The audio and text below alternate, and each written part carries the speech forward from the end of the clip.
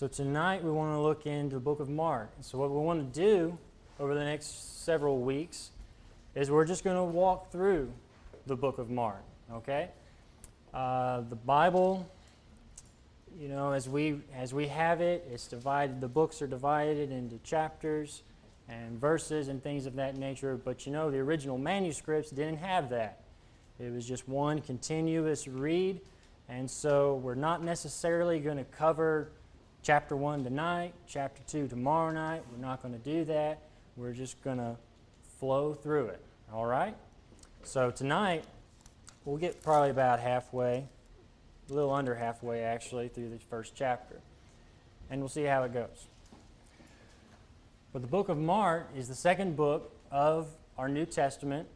The New Testament starts off with what we call the four books of the gospel: Matthew, Mark, Luke, and John. And as we know, those are referred to as the good news, meaning the gospel.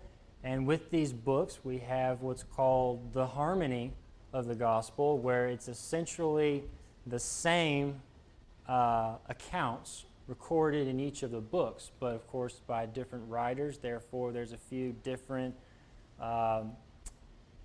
I want to say perspectives, not in a contradicting perspective necessarily. It's just how the Holy Spirit inspired them to write about this particular event. Okay? In the book of Matthew, in each of the four books of the gospel, the Lord Jesus Christ is presented to us in a different way. In the book of Matthew, He's presented to us as the Savior of the world. Okay? And we see in verse 1 of chapter of Mark here that the beginning of the gospel of Jesus Christ, the Son of God, the beginning starts with the prophecies, the prophets in the Old Testament. Okay? And all of those prophecies, they prophesied that a Savior would come from the lines of David. So when we go to the first chapter of the book of Matthew, we see a list of the generations, starting with David and going all the way to the Lord Jesus Christ. In the book of Luke, the Lord Jesus is presented as the Son of Man. And then again, in that book, we start off with a list of the generations. In the book of John, He's presented as the Son of God. We have no genealogy of God because everything starts with God, and we don't have any generations mentioned in the book of John, chapter number 1. As a matter of fact, the Bible starts off that book by saying, "In the beginning was the Word, and the Word was with God, and the Word was God." Okay? And in the book of Mark, the book we want to study, Jesus Christ is presented as the servant. Okay? Now, a servant in these days was not considered, they were not esteemed very highly. They were low. So we don't have a genealogy. Nobody really cares about where a servant came from. Okay? But what we want to do is see throughout this book how Jesus Christ presents Himself as the supreme and perfect example that a servant is to be. And even though He was a servant, presented as a servant in this book, we still find that He is Lord of all. All right, so we want to start in chapter number 1, and we will begin reading in verse 1. But before we do that, well, first off, let's have a word of prayer, and then we'll look at some more of the theme to this book. Well, Father, Lord, we thank You for the day that You've given us. Thank You, Lord, for Your goodness and Your mercy to us. We ask, Father, for Your blessings upon tonight's class and the classes upstairs, Lord. I pray that You be with those teachers as well. Father, I pray that Your word would have Your will and way tonight in all the classes and in tonight's service, Father. We pray that You would receive all the honor and glory for it. In Jesus' name we pray. Amen. The first thing we want to note about the Lord Jesus being a servant was that He knew His place. Okay? Let's jump into chapter number 10 real quick. Chapter number 10, Mark chapter 10.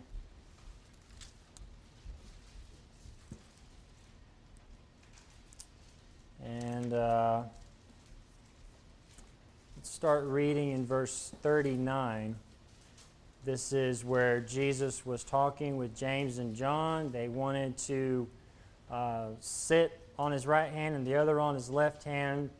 And the conversation continues. And then verse 39, it says, "And they said unto him, We can," referring to the question Jesus asked in verse 38 about, "Can ye drink of the cup that I am to drink?" And Jesus said unto them, "Ye shall indeed drink of the cup that I drink of, and with the baptism that I am baptized. Withal shall ye be baptized. But to sit on my right hand and on my left hand is not mine to give, but it shall be given to them for whom it is prepared." Now that's a message for itself, this passage, and we'll probably look at this very specifically in a few weeks. But the concept that I want to pull from this is that Jesus knew that's not my power, that's not in my jurisdiction. He knew his place. He knew his limitations as he was the Son, and God the Father had the authority over him. Okay? So he knew his place, and he also knew his purpose. Okay? The same chapter, chapter 10, let's look at verse 45 real quick. The Bible says, "For even the Son of Man came not to be ministered unto, but to minister, and to give his life a ransom for many." Our Lord came for two particular reasons. One was to minister to us, and the second reason was to go to the cross.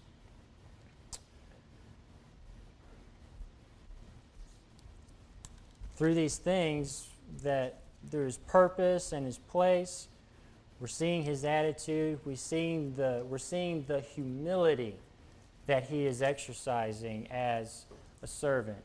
And how important is it for a servant to be humble? Very. Okay. I've been talking all day at work. I'm ready to hear someone talk here. Very. Yes, exactly. So if the master goes to the servant and says, "I need you to do this," the servant says, "Hold on a second. How about instead of doing this, we do this? Or instead of doing it that way, let's try doing it this way."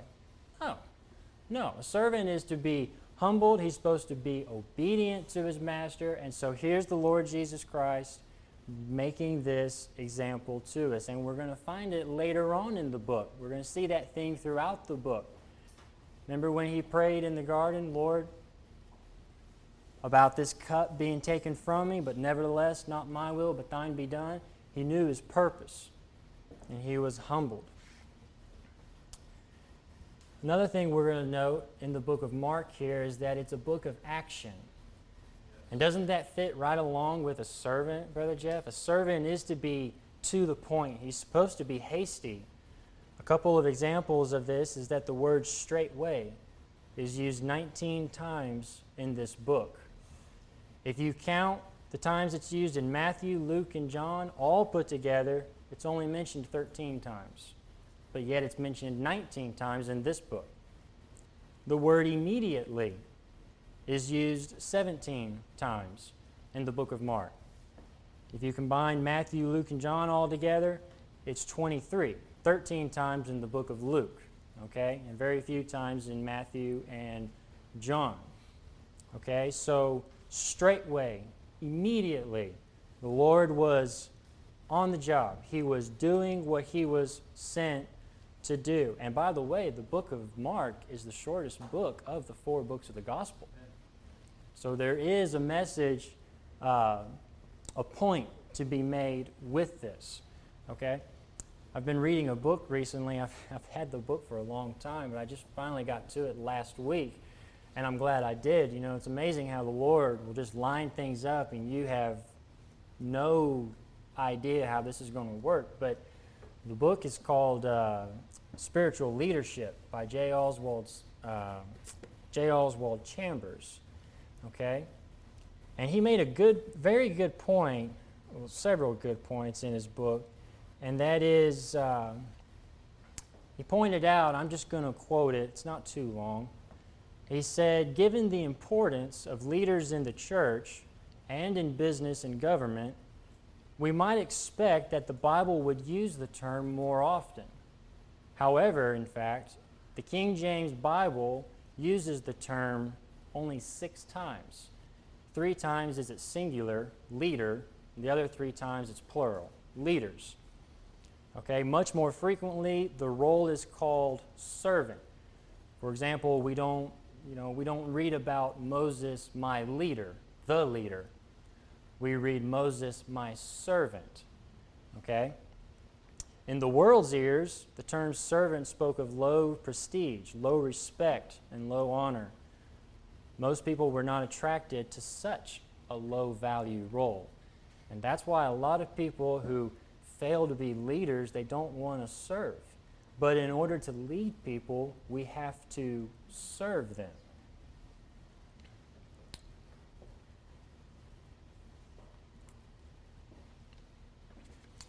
Okay, so now what we want to do is we want to go to chapter 1 of the book of Mark. And now we'll start going through the passages. I just wanted to set up a little bit of details about the theme and the message that we want to see throughout this book. In chapter number 1 and verse number 1, we're going to start off by seeing the preparation for the servant. Not the preparation of the servant. Okay, Jesus Christ came fully prepared. But we want to see the preparation for the servant. Let's begin reading in verse 1, and we'll read down through the end of verse 8.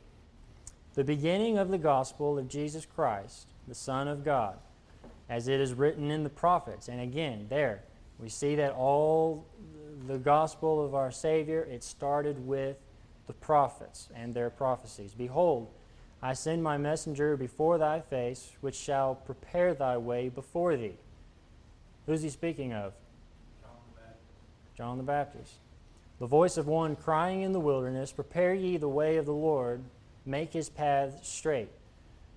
John did baptize in the wilderness and preached the baptism of repentance for the remission of sins. And there went out unto him all the land of Judea and they of Jerusalem, and were all baptized of him in the river of Jordan, confessing their sins. And John was clothed with camel's hair and with a girdle of skin about his loins, and he did eat locusts and wild honey, and preached, saying, There cometh one mightier than I, and there cometh one mightier than I after me, the latchet of whose shoes I am not worthy to stoop down and unloose. I indeed have baptized you with water, but he shall baptize you with the Holy Ghost. Okay, so here's a brief summary of the purpose for which John the Baptist came. Okay, in verses 2 and 3, these are direct quotations from the Old Testament. Verse number 2, I send my messenger before thy face, which shall prepare thy way before thee. That was mentioned in the book of Malachi. Malachi chapter 3. Verse number 3, the voice of one crying in the wilderness, that is from the book of Isaiah chapter 40. Okay? So here's John the Baptist, and really, I like to think of it as though John is reawakening the people, because what happened in between the book of Malachi and the book of Matthew, or the 4 books of the gospel, there was a 400-year silence from which the Lord did not speak with his people. Okay? So John has come, and the Lord used him, the Lord purposed him to come and prepare the way by proclaiming to the people that they must repent and confess of their sins and be baptized. Okay? So, a couple of things we want to note about John the Baptist in terms of his service to the Lord, to God.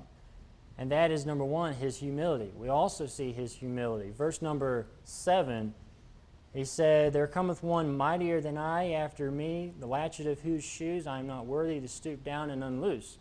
Here's where we got to think about the culture a little bit, Brother Jeff. What exactly was the culture?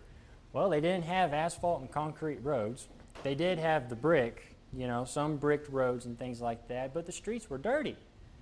They were dirty. Your feet were you didn't have closed shoes like what we have today. Their feet were exposed, so you get dirt down in between your toes and all of that. To take a shoe off, there would be a servant in the house, and so when they came in, I don't know, maybe they sat on a stool or something, but the servant would come and he would get down on the ground and take your shoes off and perhaps wipe your feet before you enter into the house. So here's a servant that's supposed to be doing this, and John says, I'm not even worthy to do that. That's a dirty job. I don't know about y'all, but I don't like people touching my feet. It tickles. And so John is being very humbled in his service to the Lord. He recognizes the authority of who is on his way, okay? We also see not only his humility, but also his message. And again, that's just that voice crying in the wilderness to repent of their sins. He is preparing the way. This is the preparation for the servant, our Lord Jesus Christ. The second thing we begin noticing, starting at verse 9, is the presentation of the servant. This is where Jesus Christ comes onto the scene and receives his baptism. Okay? So let's read verses 9 through 11. And it came to pass in those days that Jesus came from Nazareth of Galilee and was baptized of John in Jordan. And straightway, there's that word straightway, coming up out of the water, he saw the heavens opened, and the Spirit like a dove descending upon him. And there came a voice from heaven saying, Thou art my beloved Son, in whom I am well pleased. First thing we want to note about this baptism is that it was a grand audience. Remember, there were multitudes that had followed John the Baptist. The multitudes were there. Jesus has arrived. John the Baptist is there. But also there is a fourth that I want to make note of. And that is, we see a picture here of the Trinity. God the Father, God the Son, God the Holy Spirit. Okay, in verse 9, God the Son comes, and he was baptized. In verse number 10, the Spirit like a dove descended upon him. This was a picture of his anointing. Okay? In the Old Testament, the way the high priest was anointed, if you go to Leviticus chapter 8, the high priest was anointed with an oil upon his head. Okay? In the New Testament, it's pictured the Holy Spirit is the one who does the anointing. So here's the Son. He's anointed by the Holy Spirit, but then God the Father speaks. So the Trinity is represented at his baptism. And then the big question comes out, why was the Lord Jesus baptized? I didn't plan on doing this, but I think I'm going to go ahead and do it. Why? Why was he baptized, Brother Mark? According to one of the Gospels, I think it's to fulfill all righteousness. To fulfill all righteousness, okay, yes. To fulfill also the prophecies, and to fulfill John's message and ministry. One of the purposes of John the Baptist coming forth was to baptize the Lord Jesus Christ. Okay, he also was baptized so that he might identify with sinners. Because after all, he was going to the cross. So in order for him to go to the cross, and you'll see this in Isaiah chapter 53, that he was numbered with the transgressors. So it was necessary for him to be identified with these sinners, even though there was no sin in him. It was necessary in order for him to go to the cross. There is also an overarching picture here that Christ was, in a way, also giving us a picture of the priest in the Old Testament. If you go to Leviticus chapter number 8, it begins by saying that Aaron and his sons, and remember Aaron was that high priest there, Aaron and his sons were washed with water. Okay? And then Aaron is then anointed with the oil upon his head. And then later on, he had the blood put on the tips of his ears and on his toes, and maybe his fingertips too, his thumbs. And so the Lord Jesus Christ, he gets baptized in this passage. Okay? The Holy Spirit descends upon him and anoints him. Okay? And then the blood, of course, will be on the cross. Okay? That sin, our sin, being bared upon him. Okay? And then overall, his baptism was obedience to his Father, really for all of these purposes. Okay? So the Lord Jesus exercised his service as being a servant by knowing his place, by knowing what his purpose was, and then by also being obedient unto the Lord. You know, in order for us to be faithful and, can I go ahead and say, successful servants of our God, number one, we have to be obedient to him. If we're not obedient to him, then we're not a servant. We're a rebellious person. Number two, we have to know what our purpose is. This is being in prayer. This is meditating. Lord, what do you have for me to do today, this week, this month, this year? What kind of service can I do for you? We have to seek the Lord and not make up our own purpose, but seek his will and what his purpose is for us. I believe this last Sunday morning, Brother Keith Stensis did a fantastic job at expounding the truth to us and telling us what some of our purposes are. And I thought that was a fantastic point, where the churches are getting more and more fancy, but there's less and less soul winning. We know what our purpose is as a church, but then individually, as a father, as a mother, wife, husband, son, daughter, whatever the case is, there's also those individual responsibilities that the Lord is looking for us to perform. We have to know our place. Once we become obedient to the Lord, we seek his will, and we receive a purpose from him, we have to remain in our place. If we get out of place, we're not going to be able to accomplish the purpose that he sent us for. And this is that attitude of humility. Not my way, Lord, but thine be done. Forsaking my idols, A lot of people, we spend so much time today on things that, maybe they're, whatever they might be. But a fully devoted heart and mind and will to God is how we're really going to be able to do the job that he wants us to do. The Bible says in the book of Hebrews that when the Lord ascended into heaven, what did he do? He sat down. His work was done. His work was accomplished. I wonder if I go home tonight and if I sit down on the recliner, or if I lay on the bed, that's probably what I'll do. If I lay on the bed, if I just ask the question, did I complete my job for today? Is there anything left that I need to do? Do I have a responsibility that's unfinished? Jesus Christ, he came he knew why he came. He had his purpose and he completed it. But I think we ought to reevaluate our own lives sometimes here, probably even daily, and just seeing, how am I doing? If you receive a project at work, especially like last year when I worked my engineering internships, I had this massive project that took up 3 months, all 3 months of my internship. And every week, I would take 2 or 3 days in the week and schedule maybe 30 minutes with my mentor, and she would just kind of see how it was going.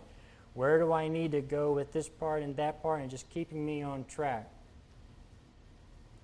If the Lord has a purpose for us to do something for him, Well, when's the last time we did a self-check, a self-evaluation, just to see how am I doing with that?